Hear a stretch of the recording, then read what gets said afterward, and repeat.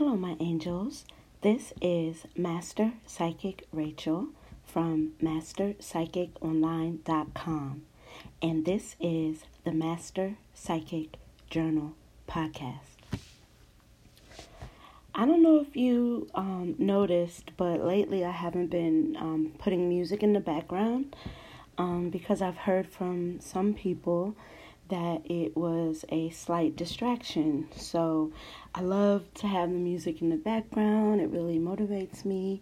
But for maybe a few podcasts, you'll see me speaking without the background music. I call it like my theme music.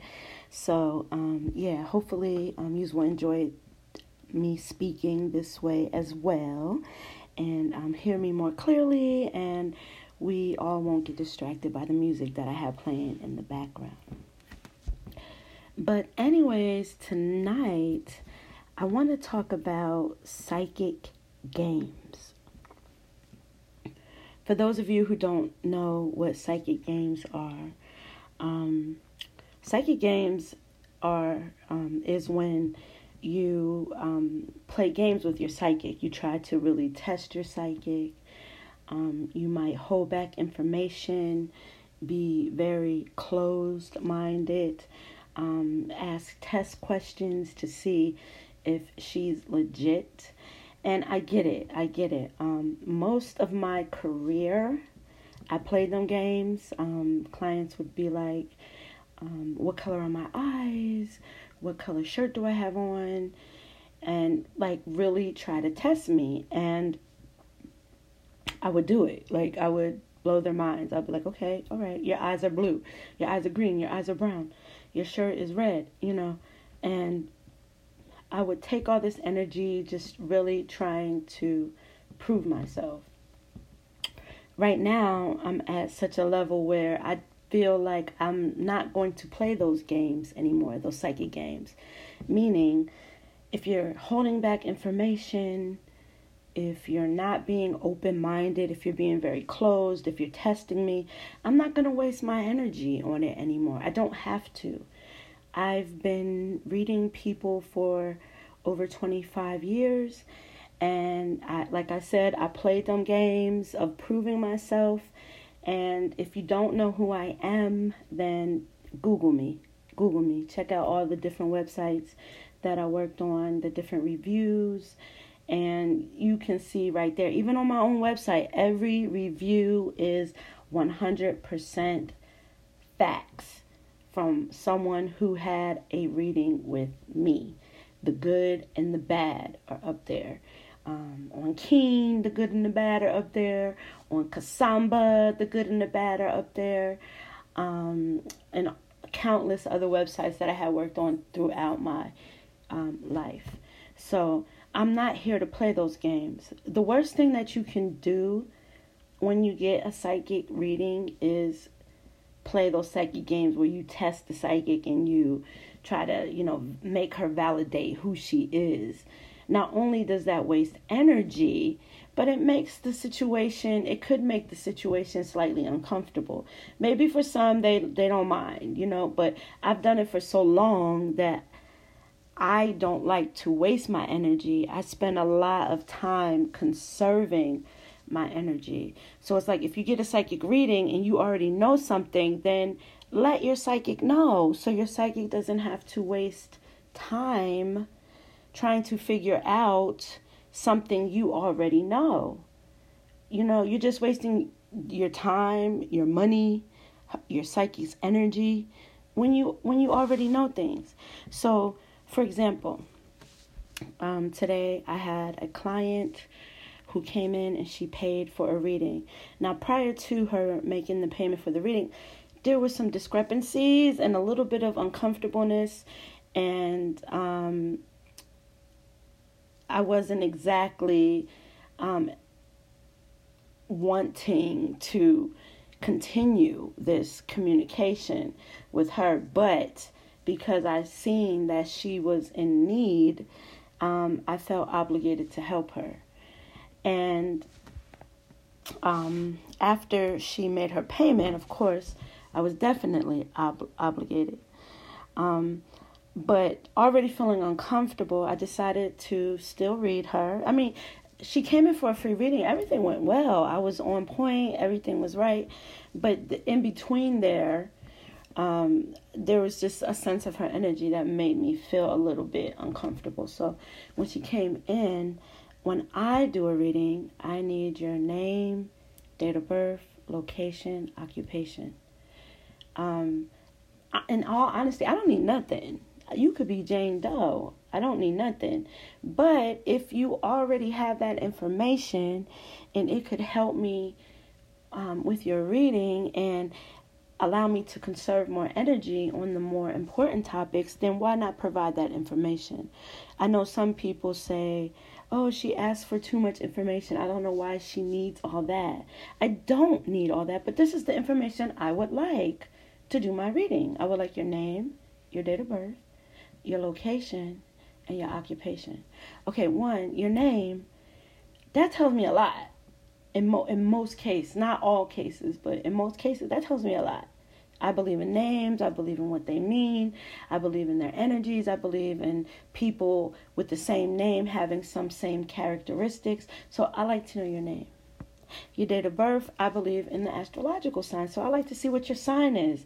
Get a little bit more vibrational energy from you knowing your sign, your date of birth. Your location, I like to know because I want to know where to send my energy. I have people all over the world. Sometimes I got to send my energy to Australia or Africa or California or Pennsylvania or Texas. So I want to know which direction to send my energy so I can pick up things from you.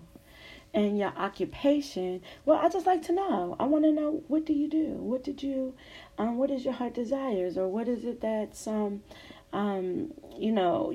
you're doing in your life right now? It's good information. I like to know about it so I can better guide you.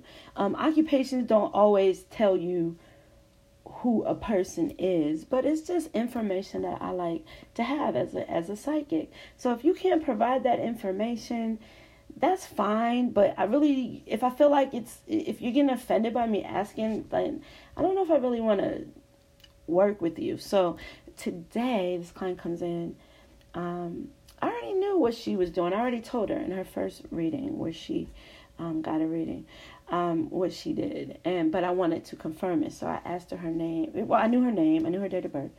I knew her location, and then I wanted to know her occupation. And when I asked her that, she just paused. She didn't want to give up that information. She kind of was like holding back, and I just felt like she was really testing me. Now there was a little bit more to that conversation that had me feel like she was trying to test me.